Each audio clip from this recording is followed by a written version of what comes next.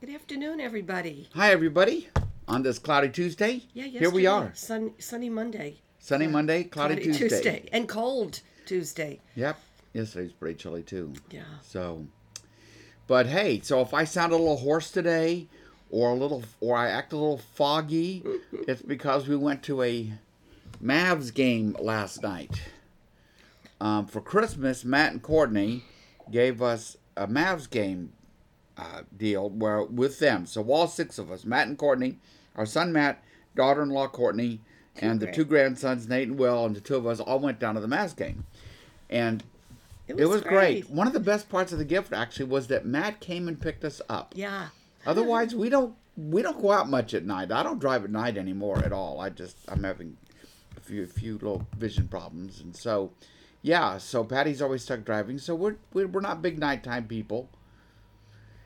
But we had fun. I yelled. Yes. I clapped. Right? Yes. I startled Patty a few times. I Yes. startled the guy in front of me a few times. Yes. And it was so packed. We got there super early, so we actually got to see American Airlines Center like fill up right before Yes. our eyes. And oh my gosh, There were a lot of people there. there was. Do you Ye- remember a few months ago there was this thing everybody was so frightened of called COVID?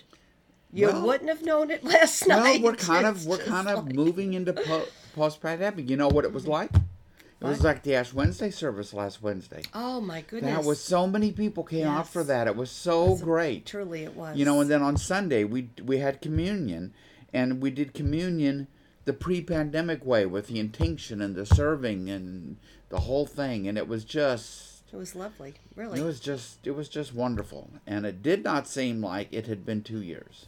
Just didn't No, seem it at all didn't. like it had been 2 years since we had done that. Nope. But it had been 2 years since I just think about my own little world here since I had served communion like that to somebody, and it was. It's great. I remember the words and everything. You did. You did.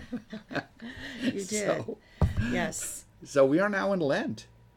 See, and we're in John's Gospel. We're coming ever closer to the cross, and Yes, we so are. it's good that we're in Lent right now as we come to John chapter 18 and then 19 and 20 and 21, and we won't be in any hurry. We don't need to be in any hurry through these closing chapters in John's Gospel. Um, just if you want to ask questions or make comments or something, just take a moment, type a few words Yeah, please do. into Anytime. the comment section anytime. It's what we're here for. That's right. So And I remember Arthur on Sunday saying that in the sermon series over the next few weeks, we're going to be looking at that last week of Jesus' life through all four Gospels. Wasn't that true? yeah, he said we're gonna be in the second half of the four of Yes, each of the yes, four which gospels. is Kind of, yes, yeah. because the second half is Yeah, it's not really quite set up that way, but yeah, well, I hear you. that's what the man said. So So I'm sticking I to think what he it. meant was we're drawing on all the gospels here Right. as we close in Yes. on Easter, Yes. something like that.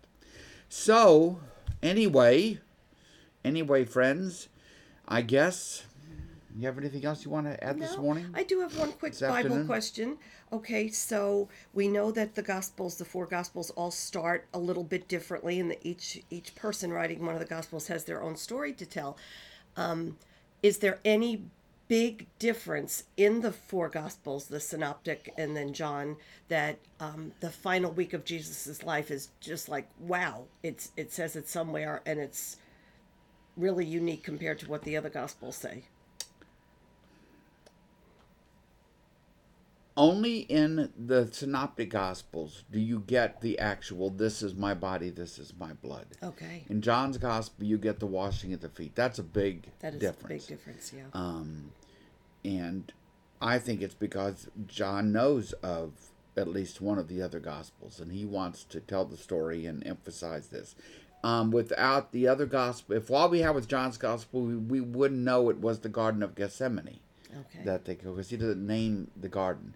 So John's a little bit more theological. You don't get the same level of confrontations and dialogue with the priest in John's gospel as you do in Matthew, Mark, and Luke. Um, but the thrust of it is the same. John is just going to tell it in In his his way, way. Yeah. right? So because that's what we all do. We all, whatever happened, like, if let's assume four of us experienced the same event, and then we went away and we wrote about it. We would write Right. a true account of the same event, but they wouldn't all be the same account, Exactly. right? Right. Because Right. we would all choose to bring out different aspects of it because of the story we want to tell. And that's how it is with the four gospels. So, and it's valuable to us because then it helps us to get to the deeper truth and see the fuller picture. Yeah, the whole Rather thing. than just getting one. It's like that movie. Remember that movie called Vantage Point? Yes. Yes, where you told the same, you saw the same story told in the course of the movie from like four different perspectives. Right. One And it thing was happened, completely different. but then you see the story's told from all four different perspectives, and that's how you get the larger story. Right. Find With out what different really happened. vantage points. Okay. Alrighty. Alrighty. Long question. Are you glad you asked? I am glad I asked. Okay, so am I. I love questions. We're very pale questions today. are what I love. Look how pale I am. Well, I'm trying to get there you go. I don't know, you are. There's a little light coming in on you there. You're suntanned and I look like I've been snowbound. Okay. Okay. Please pray. All right. Gracious Lord, we are grateful to be gathered here today. It's such a privilege and a blessing to be able to come together this way from various places, online in this way. And we just ask your blessings on our time together. We ask that your Holy Spirit would move among us and open these pages up for us and to hear John's telling of Jesus really entering into this darkness that will take him into the cross. And let us hear in this echoes of the darkness that we are seeing played out right now on our television screens. All this we pray in Jesus' name. Amen. Amen. Alrighty. Gonna scoop this little bench out of your way. And Glad everybody's here. We're all gathered around. I'll reconfigure things just a bit here. So we are going to begin at John chapter 18. 18. We've been in John for a while. Chapter 18, verse 1. We got a few verses into John last time, but I don't even know why I did that. We're just going to go back. And so now we're going to come to this garden. And as we saw last week, the Gethsemane name is not given to us. We know the name of the garden from the other Gospels, but not from John's. So maybe a way to begin, and I think this is part of what John is doing, is contrasting two gardens. Two gardens. The Garden of Eden and the Garden of Gethsemane. You see, in the Garden of Eden, all is right and good until the humans rebel against God and do the one thing that God told them not to do. Here in the Garden of Gethsemane, it's a garden that will be overcome by the darkness. The darkness. And you see, we will see Jesus enter into that darkness willingly. He will choose to do so. He doesn't have to do so. There are ways to avoid what happens in chapter 18. Jesus could easily escape across the eastern side of the Mount of Olives and disappear. When David is running away from King Saul, that's what he does. David runs away from King Saul, and then there's like 10 chapters or so where Saul is trying to find David in camp, because if you've been to that part of the world, you know that it is there's a lot of wilderness and a lot of places, and there's lots of caves, and it's just the kind of land that's easy to disappear in. But Jesus doesn't disappear. He stays, and he will enter into that darkness, and the contrast between the kingdom of God and the ways of this world will begin to play out just right there in the garden that night. And it is at nighttime. So let's start at chapter 18, verse 1. Remember the previous chapters, 14, 15, 16, 17, have been the 14, 15, and 16 are the long discourse, Jesus talking with his disciples. He does most of the talking. And then chapter 17 is that long prayer from Jesus about what does a prayer encompass? What is about to happen? His praise for the believers, and basically he prays for you and me. He prays for those the believers of the future, if you want to put it that way. Okay? But now in 18, the narrative continues. So, chapter 18, verse 1, when Jesus had finished praying, Jesus left with his disciples and crossed the Kidron Valley. On the other side there was a garden, and he and his disciples went into it. And last week I brought several photos. This is the map again of where the Garden of Gethsemane is. The huge Temple Mount is on the western side of the Kidron Valley. The Kidron Valley runs between that eastern wall and the Garden of Gethsemane. The Garden of Gethsemane is down in the bottom of that valley.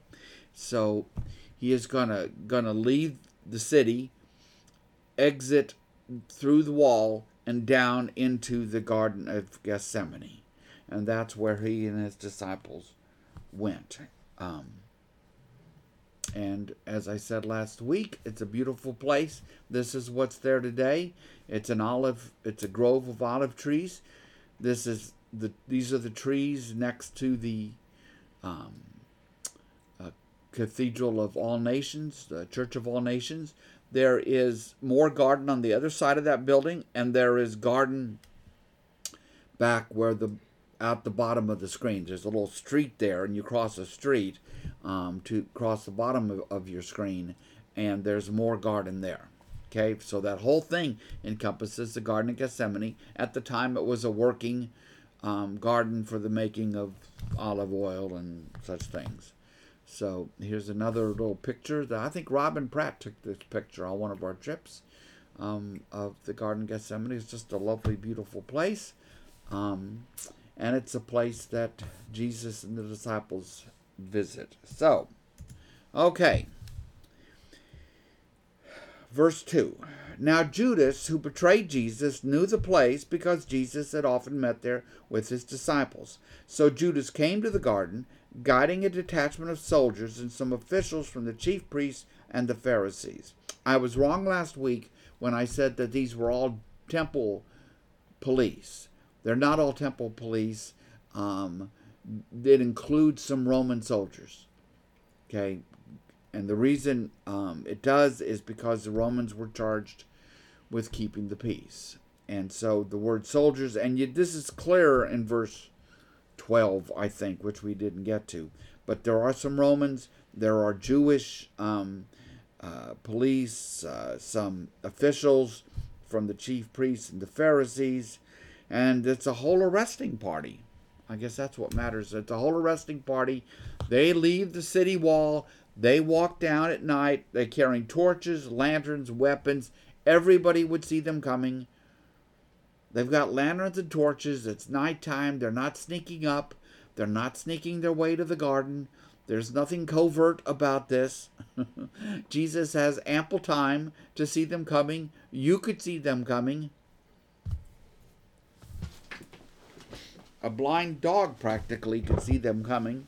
That's one of the things when you're there in person at the garden and you can just look across the Kidron Valley and realize, yeah, sure, that they Jesus, there's no surprise here.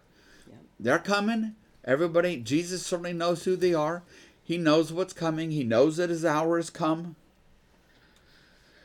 And he just waits for them. So verse 4, Jesus, knowing all that was going to happen to him, he knows his hour has come. Is there something from the mind of God in this knowing? Maybe. But I basically believe that this doesn't take much more than good common sense to see what's coming. Things have come to a head this whole week between Palm Sunday and Easter. And Patty was asking earlier, what if we didn't have the Synoptic Gospels and only had John, what would we not know? Well, one thing we wouldn't know is the depths of some of those confrontations. John doesn't dwell on those, but in the Synoptics, Matthew, Mark, and Luke, they do, and you get a lot of these confrontations, and so you can really sense the tension building. Okay? So Jesus, knowing all that was going to happen to him, went out. He goes out to greet them. He's not running away. He goes out to greet them. So let me ask you, in this night, in this darkness, you see, that's even a theme, right? What is John's gospel? What's a big theme in John's gospel? Light and darkness. You're in the darkness until you step into the light. Now the garden is given over to what? Darkness. Because Jesus' hour has come. And who's in charge? Who's controlling events? I imagine if you ask the soldiers and the chief priests, they would insist that they are controlling events. They're not controlling events at all. They're not in charge here. They're not the key mover of the events that are happening here. It's Jesus. He's there. He certainly sees them coming. Now when they get down toward the garden, which they're headed for because Judas was betraying Jesus, Jesus steps out to greet them. Jesus is in control. He is not a victim here. I was asked about this a bit in depth in my Sunday class. Jesus is in control. He's not a victim. But the only way that he could avoid the cross, avoid the execution, let me change the words.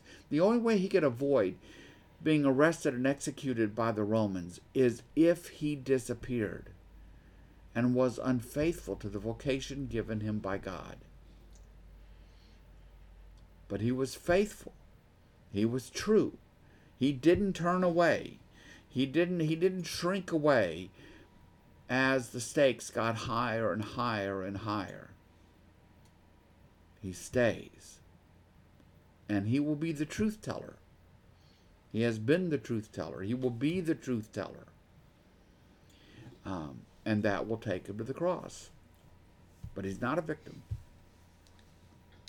Scott, I just wanted to, I put a little message there for people. Yesterday, Facebook was absolutely perfect, not a problem. Today, it kind of keeps going off and on. And a few minutes ago, it told me your video ended and it completely cut me out. So I just had to go back and re-key you up, and there you were. Right, So but I imagine a lot of people out there probably aren't having that problem. They may not be. I just wanted people to know if that happens to them, they just have to go out and just come back in and click on your link, and there you'll be. Okay. Thank you. So, verse 4. Jesus, knowing all that was going to happen to him, went out and asked them, "Who is it you want?" He's going to put them on the spot, right? I mean, he knows why they're there. They know why they're there. He would see Judas with them. Who is it you want? He's going to make them say it. Jesus of Nazareth, they replied. Which is just as that. I mean, that's the way you know people, right? It's where he's from. It's his first name. It's a very common name. Jesus, Yeshua is very common. One of the most common. It's the same name. It's also the name Joshua, rendered differently in English. It's Yeshua in the Hebrew. Jesus of Nazareth, they replied. And then Jesus says, "I am he." I am he, the ego in me. I am he. And John tells us that Judas the traitor was standing there with them when Jesus says this. And then John goes back to the narrative and he says, when Jesus said, I am he, they drew back and fell to the ground. So I almost think that if you were there and you ask them why they fell to the ground, this arresting party, I don't know that they could articulate it. The truth is, of course, they find themselves in the presence of God. In the beginning was the Word, and the Word was with God, and the Word was God. And the Word became flesh and dwelt among us. That's the truth of what is happening in the garden. That God has come into the darkness. And so their response is utterly appropriate. But I don't know that it's even conscious on their part. They're just awestruck in the moment. Sadly, do they overcome their awe? They do. Yeah. We can do that ourselves, right? You can find yourself awestruck, and yet you can talk your way out of it, overcome it, press on, get back to the way of things, get back to the real world, and all the rest of it. But they drew back and they fell to the ground. It helps to. I think that moment helps to. And the reason John includes it is because it helps us grasp something of the cosmic nature of what's really happening in the garden. You know, behind this arresting party stands the spiritual forces of wickedness.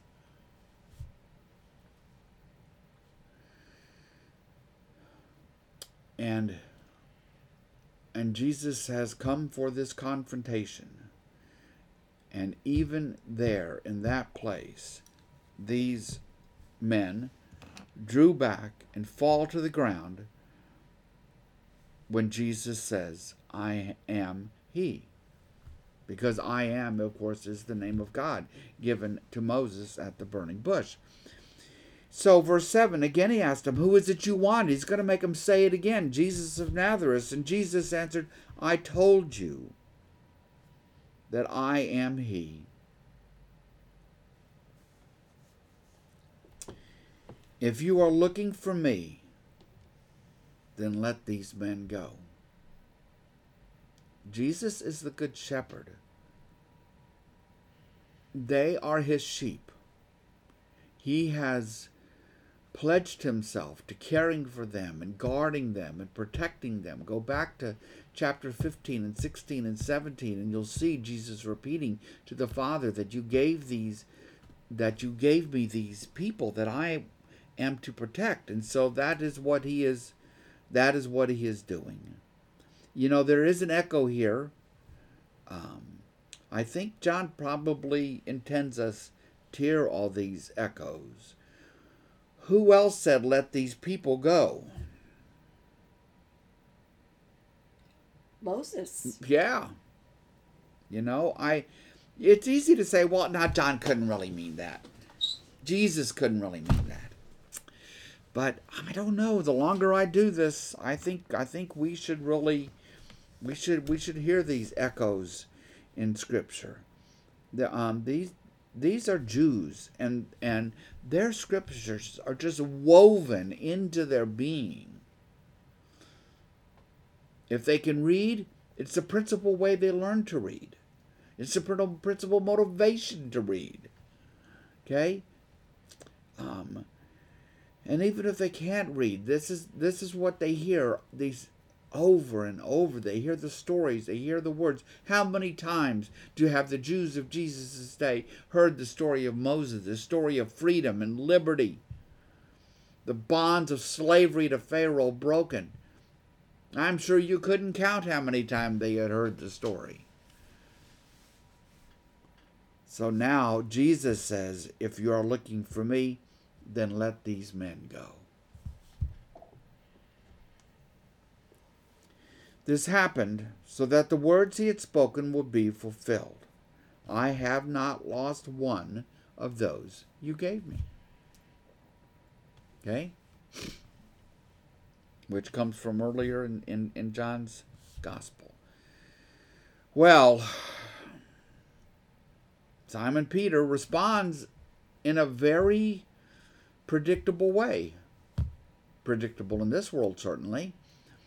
This man Jesus, whom Peter loves, and who he thinks he's ready to stand by in all events, right? He's promised him he will stand by in all events. The arresting party is here, and Simon Peter is going to protect Jesus, he thinks. So Simon Peter, who at the time was carrying a sword, he had a sword with him, drew it and struck the high priest's servant, cutting off his right ear. The servant's name was Malchus.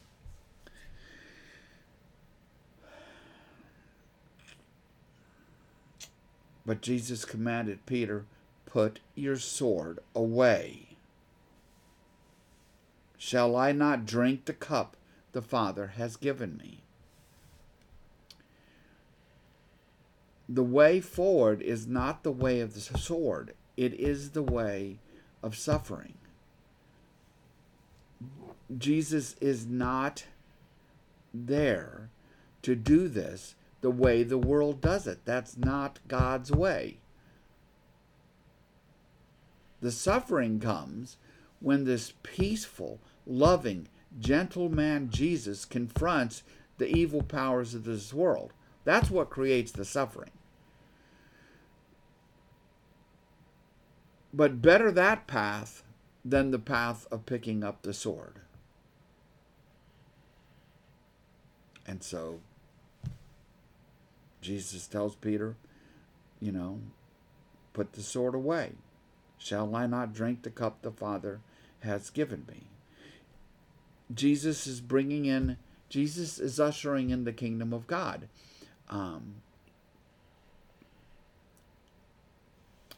I saw a quote the other day that went like this. I can't remember who said it.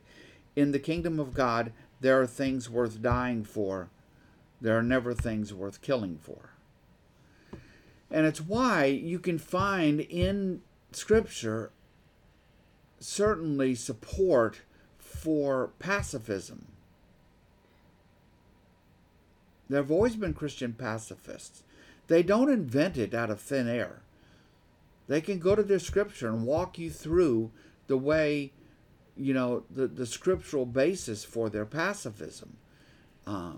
I'm not a pacifist. I think the pacifism that stands by when violence is being done to innocents is what a theologian would call an over-realized eschatology.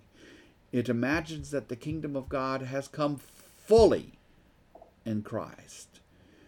Well, it has arrived in Christ already, you see, but not yet. We still live in an age of sin and death, and I think that brings with it some responsibility to protect the innocent. This has been on my mind lately because of what is happening in Ukraine, and I wonder, what is the proper Christian response to what is happening in Ukraine?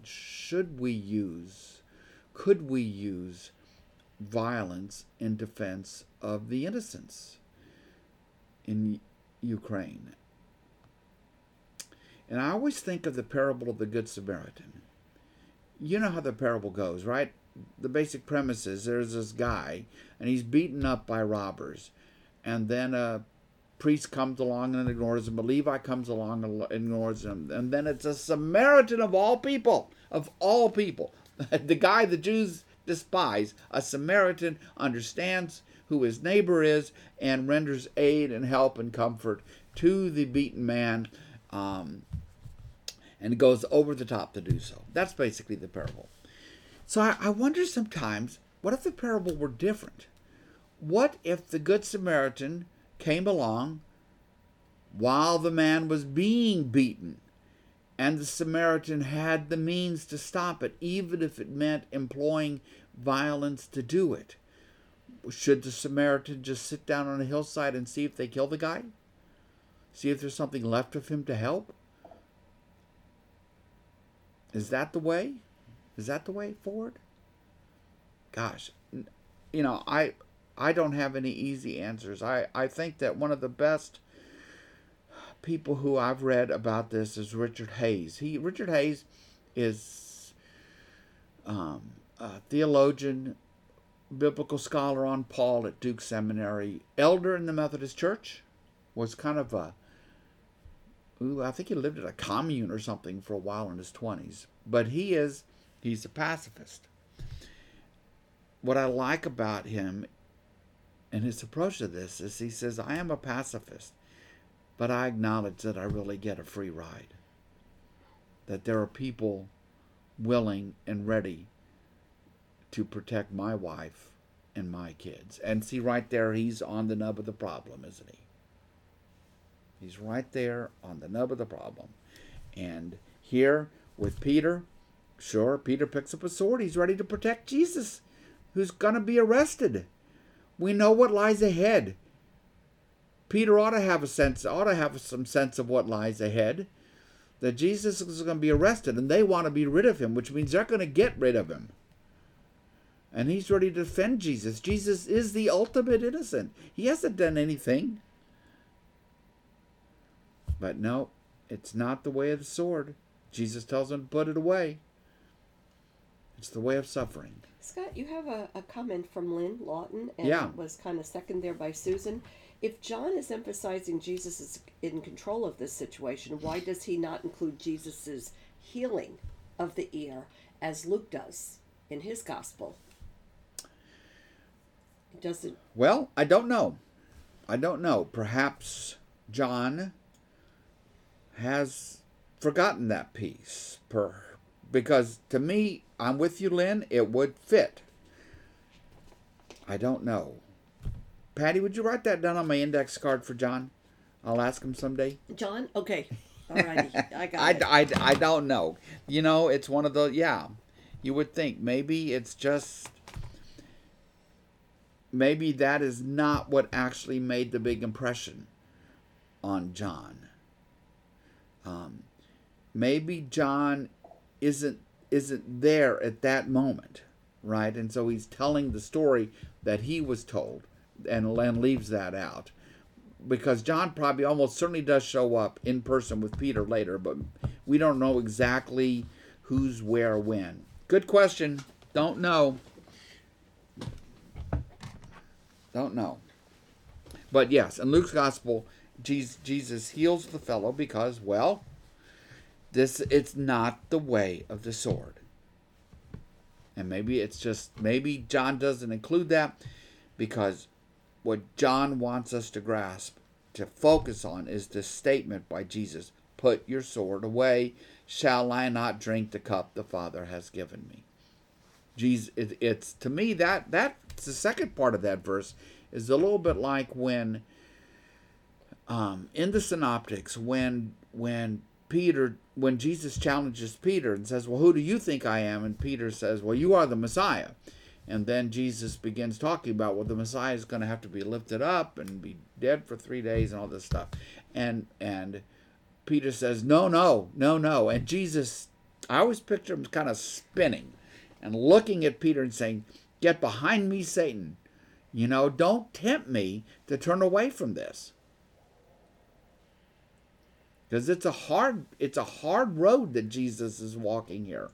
And he doesn't need Peter tempting him to take a different path. And so here, he just tells Peter, put your sword away. Shall I not drink the cup the Father has given me? Because he is going to. Verse 12. Then the detachment of soldiers with its commander and the Jewish officials arrested Jesus. Let me just say one other thing. You notice how short the Gethsemane account is? Yeah, very compared short. to the Synoptics? Yeah. Why is that? I'm imagining it's not a point that he needs to And Yeah. maybe John, Wow. the writer, gospel writer, the disciple whom Jesus loved, wasn't there. And so he's telling the story, but he's telling the story as he heard it from other disciples. Could be that. Could be that. Seems unusual though to me that he wouldn't be there, having just been with Jesus at the last meal. Yeah, but in synoptics, there are only 3 disciples who fall asleep, whose names we are explicitly given when they fall asleep when Jesus is praying in the garden. True. And that's Peter, John, and James. And those John and James, those are the sons of Zebedee. That's not this John. This is a different John than John, the son of Zebedee. You know, probably. I have to say probably to everything, don't I? Because we don't really know. I mean, Right, goodness, right. the gospel doesn't even have the name John anywhere in it. That's something the church added to it. There are scholars who don't think the writer of the gospel or the beloved disciple is John at all. So, Wow. yeah, or that the writer of the gospel we call John is not the disciple Jesus loved. So, all I'm saying is stay humble about all that stuff. Don't think we have all the answers to every question we can ask. Verse 12. Then the detachment of soldiers with its commander and the Jewish officials arrested Jesus. That's what they came for.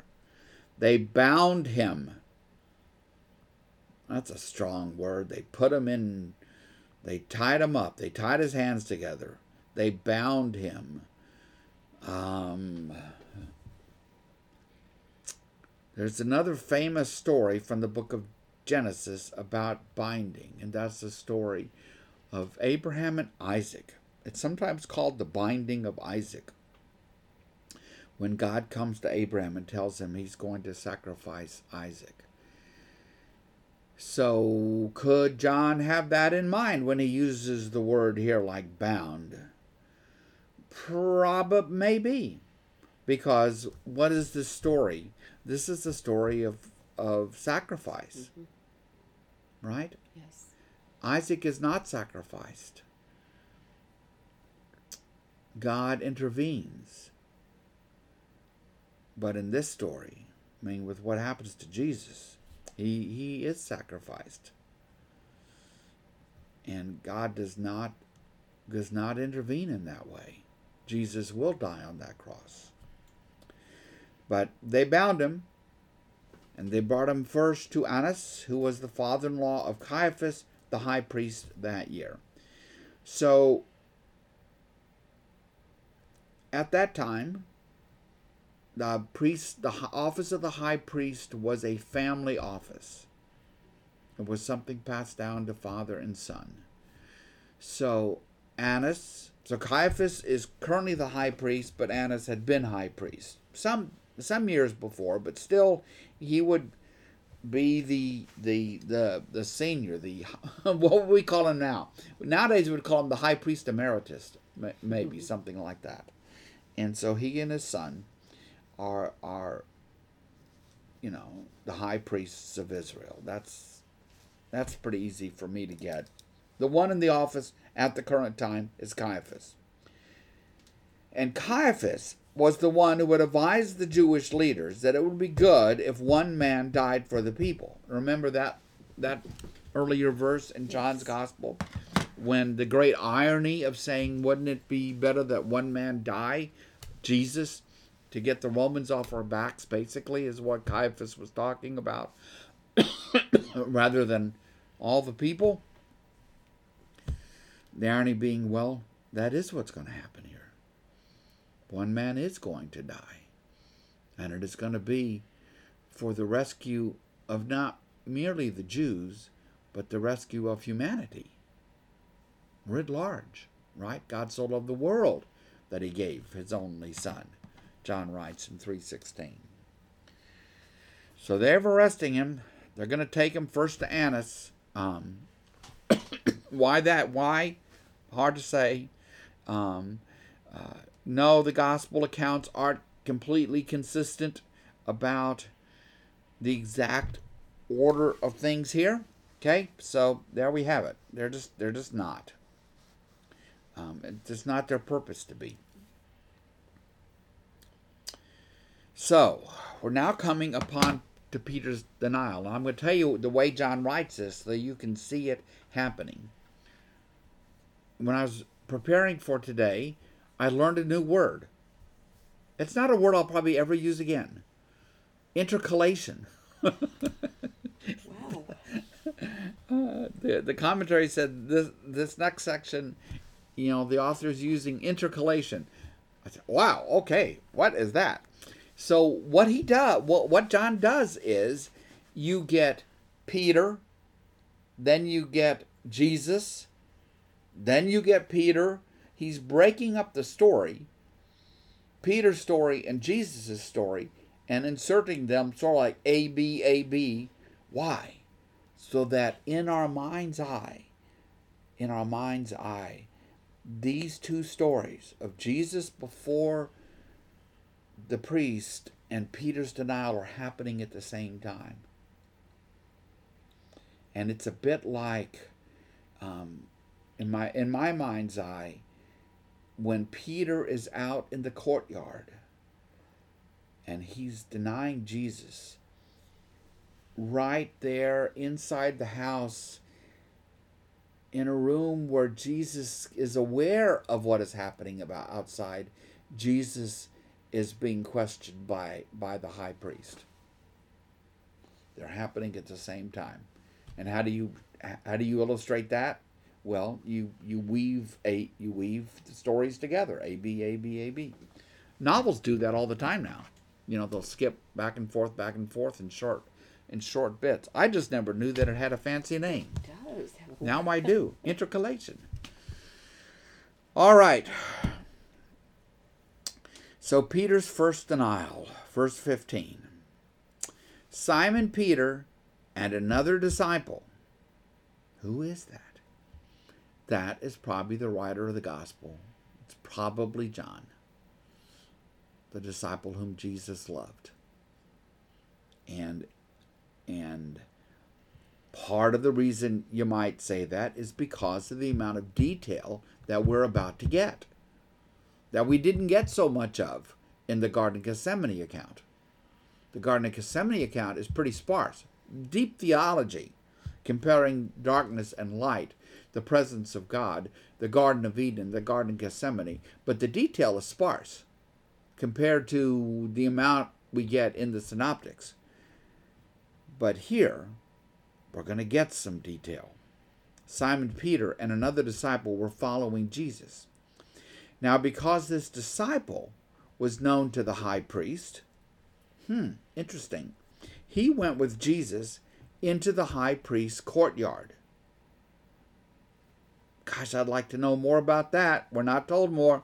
That's all we're told. But Peter had to wait outside at the door.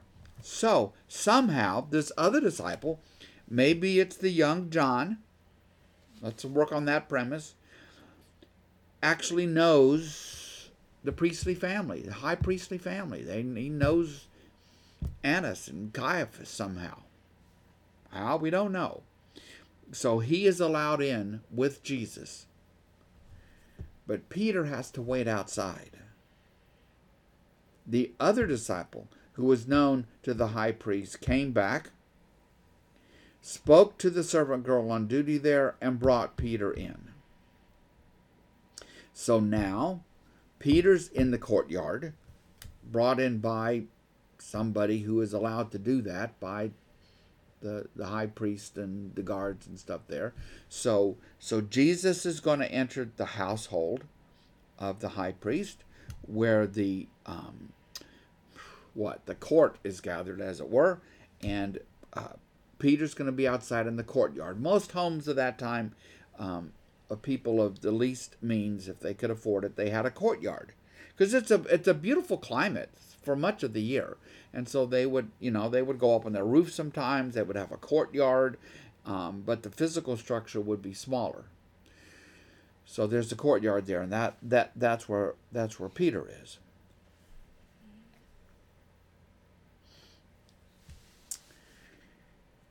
So the other disciple, who was known to the high priest, came back, spoke to the servant girl on duty there, and brought Peter in. And she asked Peter, "Well, you aren't one of this man's disciples too, are you?" He replied, I am not. Denial number one. Remember, Jesus had said to Peter, you'll deny me 3 times before the cock crows. So here's the first time. That's where Peter finds himself. He's stunned. It's not supposed to be working this way. He's like any Jew of his day. The Messiah was supposed to come in power and might and glory, and everybody was supposed to rally around the Messiah who would kick out the damn Romans and cleanse the temple. But that isn't happening. Instead, he's being arrested. He's being arrested. And Peter, being weak, as we all can be, replies, I am not. You can't miss the contrast between Jesus. When Jesus asked the arresting party, who are you looking for? They say Jesus of Nazareth. He says, I am he.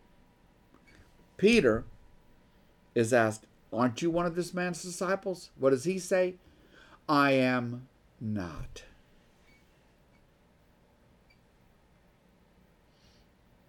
It was cold. And the servants and the officials stood around a fire they had made to keep warm. It's cold because it's nighttime. It's cold because it's early April. It's during the time of the Passover. Passover happens in, usually early April-ish. Jerusalem is at 2,500 feet in elevation. It's still a time of year where it can be pretty chilly there. And they're standing around a fire to keep warm.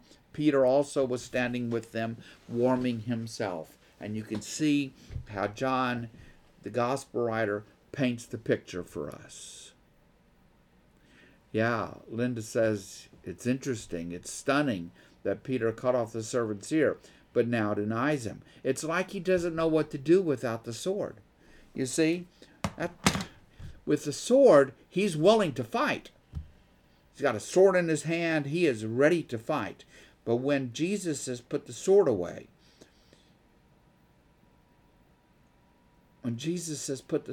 Peter doesn't know what to do. Is he expected to drink from the cup of suffering? Is he supposed to embrace? I mean, he knows what happens. As Arthur mentioned in his sermon last Sunday, there were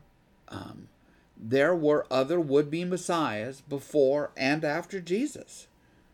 People knew what happened to the followers of would-be messiahs because all the would-be messiahs met bad ends. One of the most well-known is Judas the Galilean. He's mentioned in the New Testament. He met a bad end, by which I meant he had his head cut off. And his followers were then rounded up because the Romans didn't tolerate rebel movements, rebel kings, rebel alliances, for you Star Wars fans. They just didn't. And they put an end to it, and they rounded up the supporters. And of course, the only threatening supporters in such a world are the men, not youths, not women. They would round up men and execute them or crucify them. Everybody knew this was how it worked. And so Peter's, without the sword, he doesn't know what to do.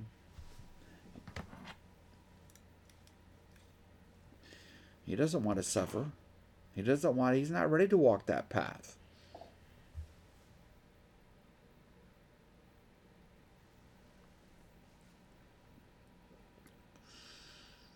Verse 19.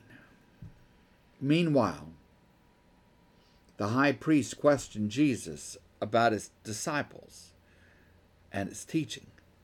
So now we cut scene. I guess that's what they called the movies, Patty. They cut scene. We cut scene from Peter to go inside the house. Caiaphas' house really is where they seem to be meeting. Meanwhile, the high priest, Annas seems to be in charge. The high priest, it doesn't matter. The high priest questioned Jesus about his disciples and his teachings. And Jesus replied, I have spoken openly to the world.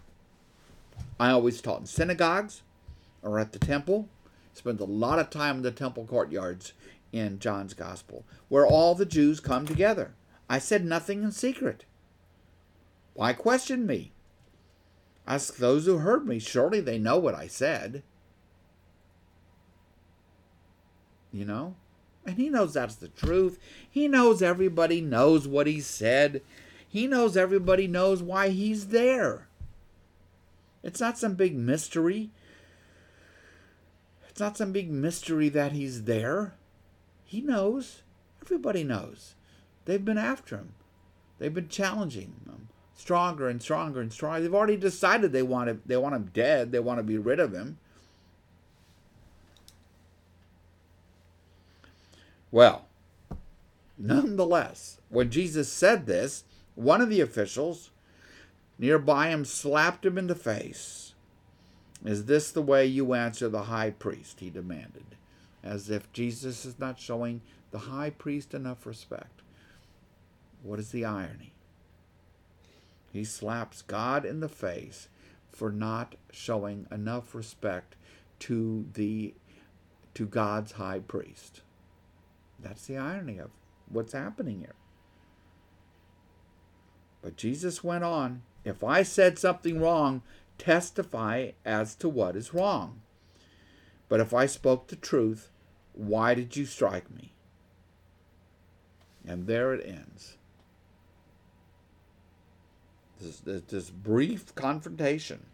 I kind of like the account we get in John because it's so brief. It's a fait accompli. When Judas leads them to Jesus, the path they're on is the path they're going to stay on. It doesn't matter what Jesus said there. You know? His hour has come. He has been faithful to God. He's going to remain faithful to God. And now he is at the place where that has brought him, where his faithfulness has brought him. And he is going to drink from the cup of suffering. So Annas sent him bound to Caiaphas the high priest. And meanwhile, Simon Peter was still standing there warming himself. So they asked him, you aren't one of his disciples too, are you? As they're all standing at the fire, warm, moving their hands, trying to keep warm. You are. They look at him and say, well, you aren't one of his disciples too, are you? And he denied it, saying, I am not. One of the high priest's servants, a relative of the man whose ear Peter had cut off, challenged him. Didn't I see you with him in the garden? And again Peter denied it. And at that moment a rooster began to crow.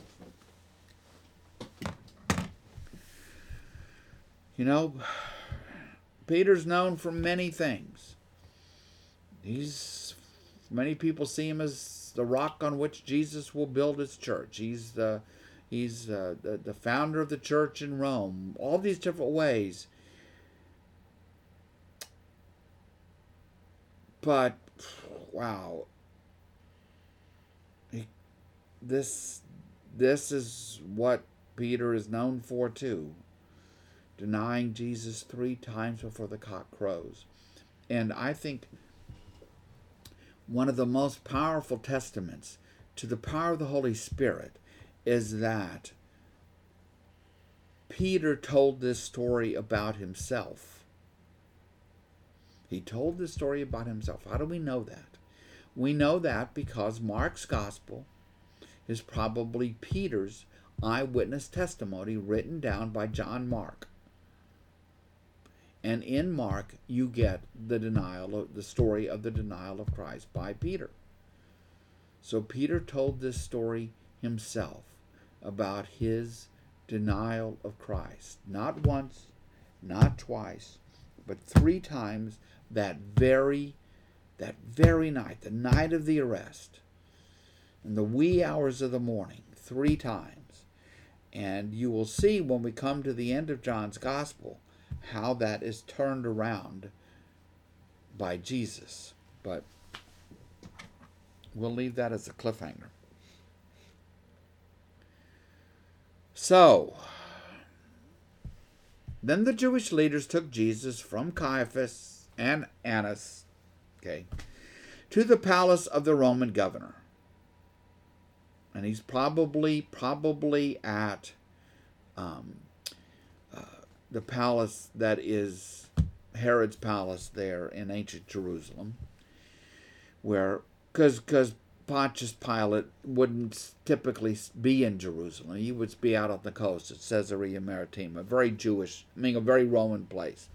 Jerusalem's too Jewish. But it's Passover, so he comes with more troops to keep the peace. Now, by now it was early morning, and to avoid ceremonial uncleanness, they did not enter the palace. Oh, yes, you see, these people are about to crucify Jesus. They don't want to enter the palace of this pagan, because they don't want to become ritualistically unclean. It's just so crazy. It just boggles the mind. They don't want to enter the palace because they wanted to be able to eat the Passover. But they're willing to crucify Jesus. They're willing to turn him over to the Romans and have him killed. That's okay. But they don't. We humans. So Pilate, being very sensitive to Jewish sensibilities, that's what he had learned when he had come to Judea as governor. He needed to be sensitive to their sensibilities. A couple of times in his tenure in Rome, he was called, in Jerusalem, he was called back to Rome to stand for account because he kind of blew into Jerusalem a little too much on the tough side. And it created problems, and that's not what the Romans want. They want the problems kept, the peace kept. And so, he came out to meet them. And he said to them, what are the charges you are bringing against this man? And they replied, if he were not a criminal, we would not have handed him over to you. And Pilate says to them, take him yourselves and judge him by your own law. Now, the question always comes up, why does Pilate rebuff them in this way? Couple of thoughts. First of all, don't ever imagine it's because of Pilate's concern about an innocent life. Life is cheap in this world. Life is as cheap to Pilate as it is to Vladimir Putin. Doesn't matter. Right? No. The historians of the first century, Philo of Alexandria and Josephus, say that Pilate did this just out of spite. That's the underlying deal here. And that makes sense.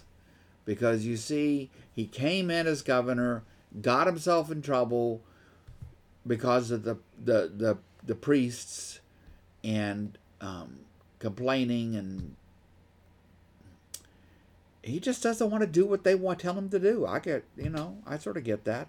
They tell him to do X, he's going to do Y. So his first reaction is, I'm just not going to do what you want because I don't want to do what you want me to do. So you take care of him. This is your problem. Judge him by your own law. And then they objected, we have no right to execute anyone, and they didn't. Under Roman rule and the agreements they had entered into with the Jewish leadership, capital punishment was reserved for the Romans. The Jewish leadership couldn't execute people as the penalty, as a punishment. And as far as we know historically, that's pretty much how it worked out. Now you might say to me, but they stoned Stephen to death, and they're threatening to stone that woman in John 7, the adulterous woman. What about those? Well, there's been no court of law It's not a punishment administered by a court of any kind. Those are like lynchings. Stephen is in essence lynched in Acts 7. It's not any sense of Jesus being turned over to the high priest and then carted over and taken and put before Pilate. And so anyway, the Jewish leadership, they know what the rule is, and so they take Jesus to Pilate. I guess they don't think that they're sinning themselves by not wanting to do the act themselves. Basically, just handing him over, saying, "We can't kill him, but you can. Well, kill him for us." Well, it is the agreement that they made with the Romans that they didn't have the power of capital punishment. Mm-hmm. So if they're going to want Jesus dead, someone else is, and they're not just going to stone him to death, like lynch him, okay, they're going to have the Romans do it. They're going to have the governor do it, because they don't have the power to impose that penalty.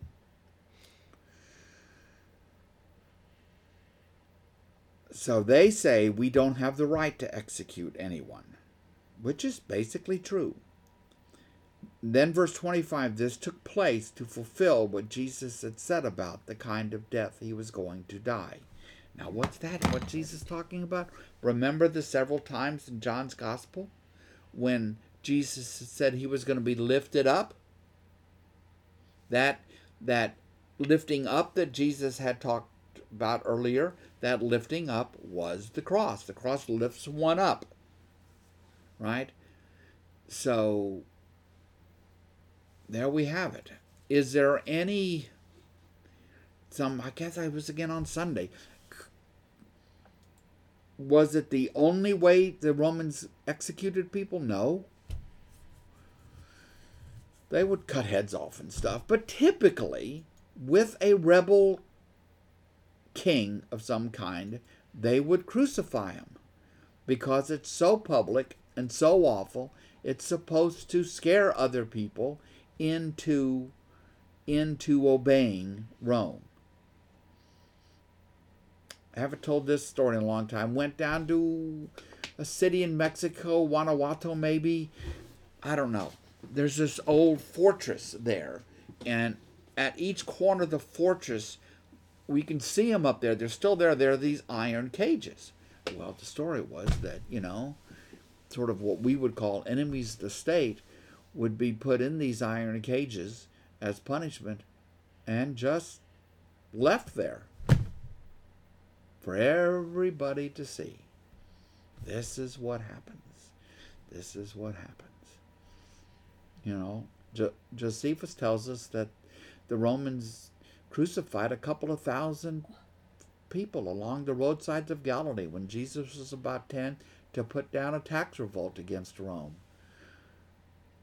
See, this is what happens. And that's why crucifixion was public. It was done typically at a crossroads. It was done at a place where a lot of people would see it. So don't picture this happening in a distant, remote place where they crucified Jesus. That's not it. That would not serve the purpose of crucifixion. Did Jesus know all of this before? Of course he did. They all knew this. All the Jews were well acquainted with all of this. Not too long ago, they found the remains of a person who had been crucified by the Romans. And sure enough, when they dug the skeleton up, it was laying there kind of in a fetal position in the grave, but there was an iron nail driven through the ankles, which would have been the nail driven through the ankles into the cross. So everybody's well acquainted with what this means. And so Jesus said, I will be lifted up. So Pilate then went back inside the palace, and he summoned Jesus and he asked him, are you the king of the Jews? Because you see, that's the relevant Roman question. He doesn't care about all that Jewish stuff. Are you the king of the Jews? Which translates to, are you the Messiah? Because remember, Messiah means anointed one. Kings were anointed. Those are all synonyms. Are you the Messiah? Are you the anointed one? Are you the king of the Jews? And guess what? In the Roman Empire, there's only one king. Who is that? Caesar. So Jesus says to Pilate, this Roman governor type, is that your own idea, or did others talk to you about me? And Pilate says, am I a Jew? Your own people and chief priests handed you over to me.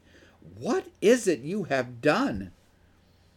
That part I get. I mean, I imagine Pilate is wondering, I mean, really, like, what have you done that they brought you to me?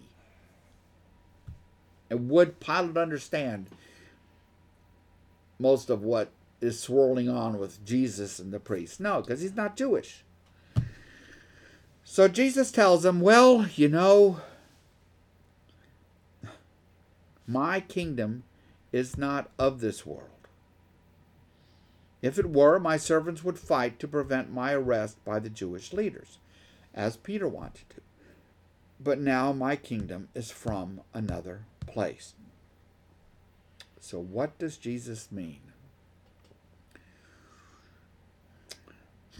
So there are various alternatives that people will sometimes offer up. That, well, the kingdom of God is just an internal spiritual deal with each person and their relationship with God.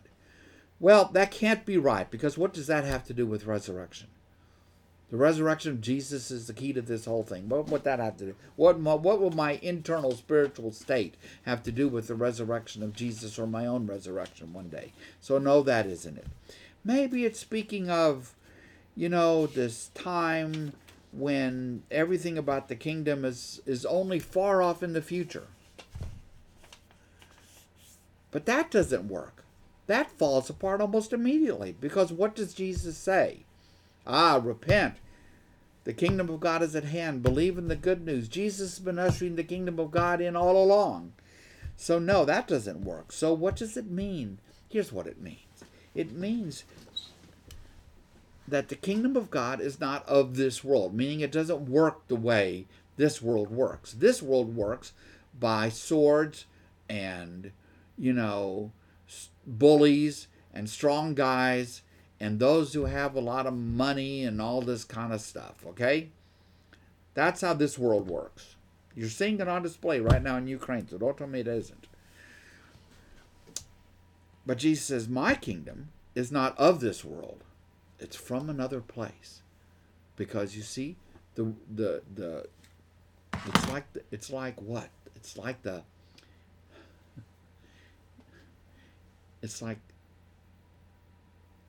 physics are different. See, the physics of this world, right? Governed by gravity and all that kind of stuff. Well, the kingdom of God is still governed by gravity because it comes to this world. But power in our world is the sword. In the kingdom of God, the sword has no place because the swords have been beaten into plowshares. So Jesus' kingdom that he's been ushering in which he is the king of the cosmos, the Lord of the cosmos, it's not of this world of sin and death. It is from another place. It is the kingdom of God, which, you know, that's what he's talking about.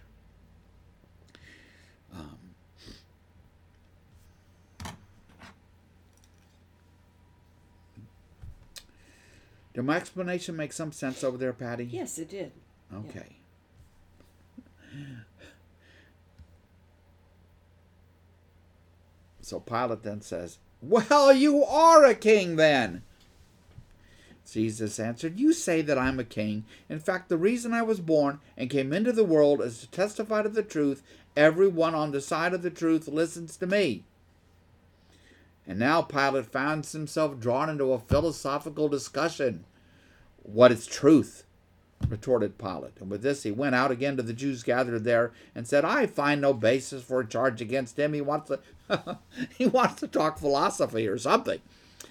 But it is your custom for me to release to you one prisoner at the time of the Passover. Do you want me to release, quote, the king of the Jews? And the crowd who's gathered outside the balcony of the palace shouts back, "No, not him. Give us Barabbas, the son of Abbas." Interestingly, that means the son of father. Because Abba means father. Paul says we can call God Abba, means father. Jesus would be Jesus Bar Joseph. Okay? No, give us Barabbas. Barabbas had taken part in an uprising. And he's a rebel. And so the crowd has turned on Jesus. It's not so much John's focus. You know, John's focus is really very much on Jesus. In the Synoptics, you are better prepared for the crowd turning on Jesus between Palm Sunday. In the Synoptics, if you read the Palm Sunday account and then you go to the crucifixion account and look what's in between, you get lots of growing confrontation, right? Lots of stories and lots of parables and so forth leading up to the crowd's rejection of Jesus. In John, not so much. In John, you go from Palm Sunday pretty much right to the eve of the crucifixion with the last meal and the washing of the feet, and then the long discourse by Jesus. That's where that's what John gives us. So it could kind of catch you off guard, but it shouldn't. It's the world's way. No, not Jesus. Give us Barabbas. Barabbas had taken part in an uprising. Barabbas was a rebel. So when we come together next week, we'll be in chapter 19, and Pilate. We're not done with Pilate. He will sentence Jesus to be crucified,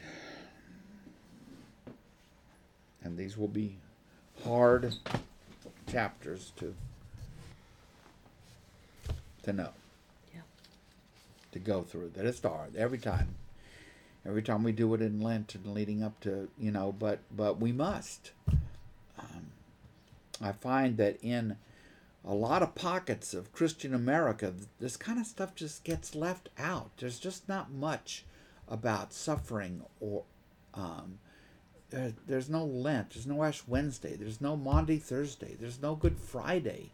You just kind of zoom from Palm Sunday to Easter, and no. Read John's Gospel.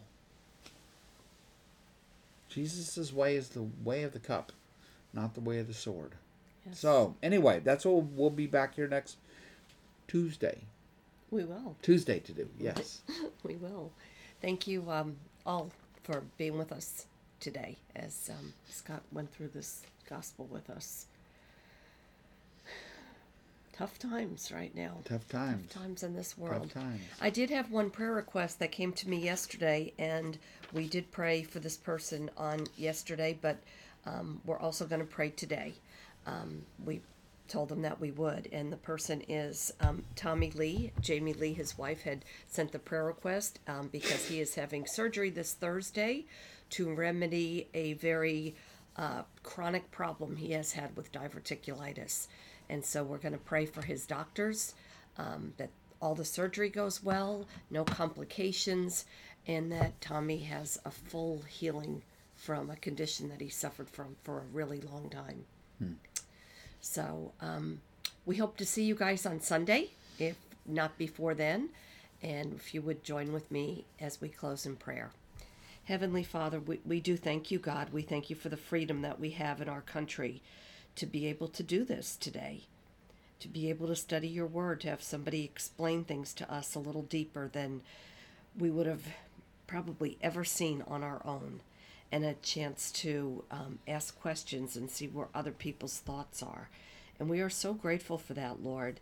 This is a time when we can see it so clearly how blessed we are to have our freedoms of speech, our freedom of religion, to have the internet, to be able to see what's really happening, to be able to learn from the internet right now.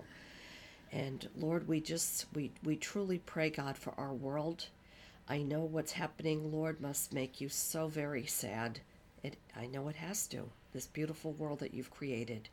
We pray, God, right now for those that are suffering so poorly, so badly, Lord, in Ukraine. We pray, God, for just your healing hand on those that have been hurt in so many ways, some physically, some mentally, this emotional anguish of leaving family members behind. We pray, God, for your comfort to each and every one of them, Lord. We thank you, God, for all those that are assisting in so many ways in an outreach, and to the people of Poland who have been so gracious in their welcome of all of these close to 2 million Ukrainians. We pray, Lord, for you to soften the hearts of those that are causing all this pain, Lord, all this suffering, all this grief, all this hatred. We know, Lord, that for a peaceful ending to come, it has to be, Lord, from you. We pray, God, that you would just help everyone, as I said, Lord, everybody who's been involved in this, Lord, not to give up, to continue to assist and to continue to assist long after this battle is over. We love you, Lord. We thank you, God, for loving us. We pray, God, that you would hold us close to you, and also as well our own families and our friends. We pray, God, that you would keep us safe and healthy. And we pray, God, every day for your wisdom and your discernment in our lives to help us make good choices, Lord, and to set an example that we are trying our best to live a more Christ-like life. All this we pray in Jesus' name. Amen. Amen. Okay. Thank you, everybody. Bye, friends. Adios. Have a good day.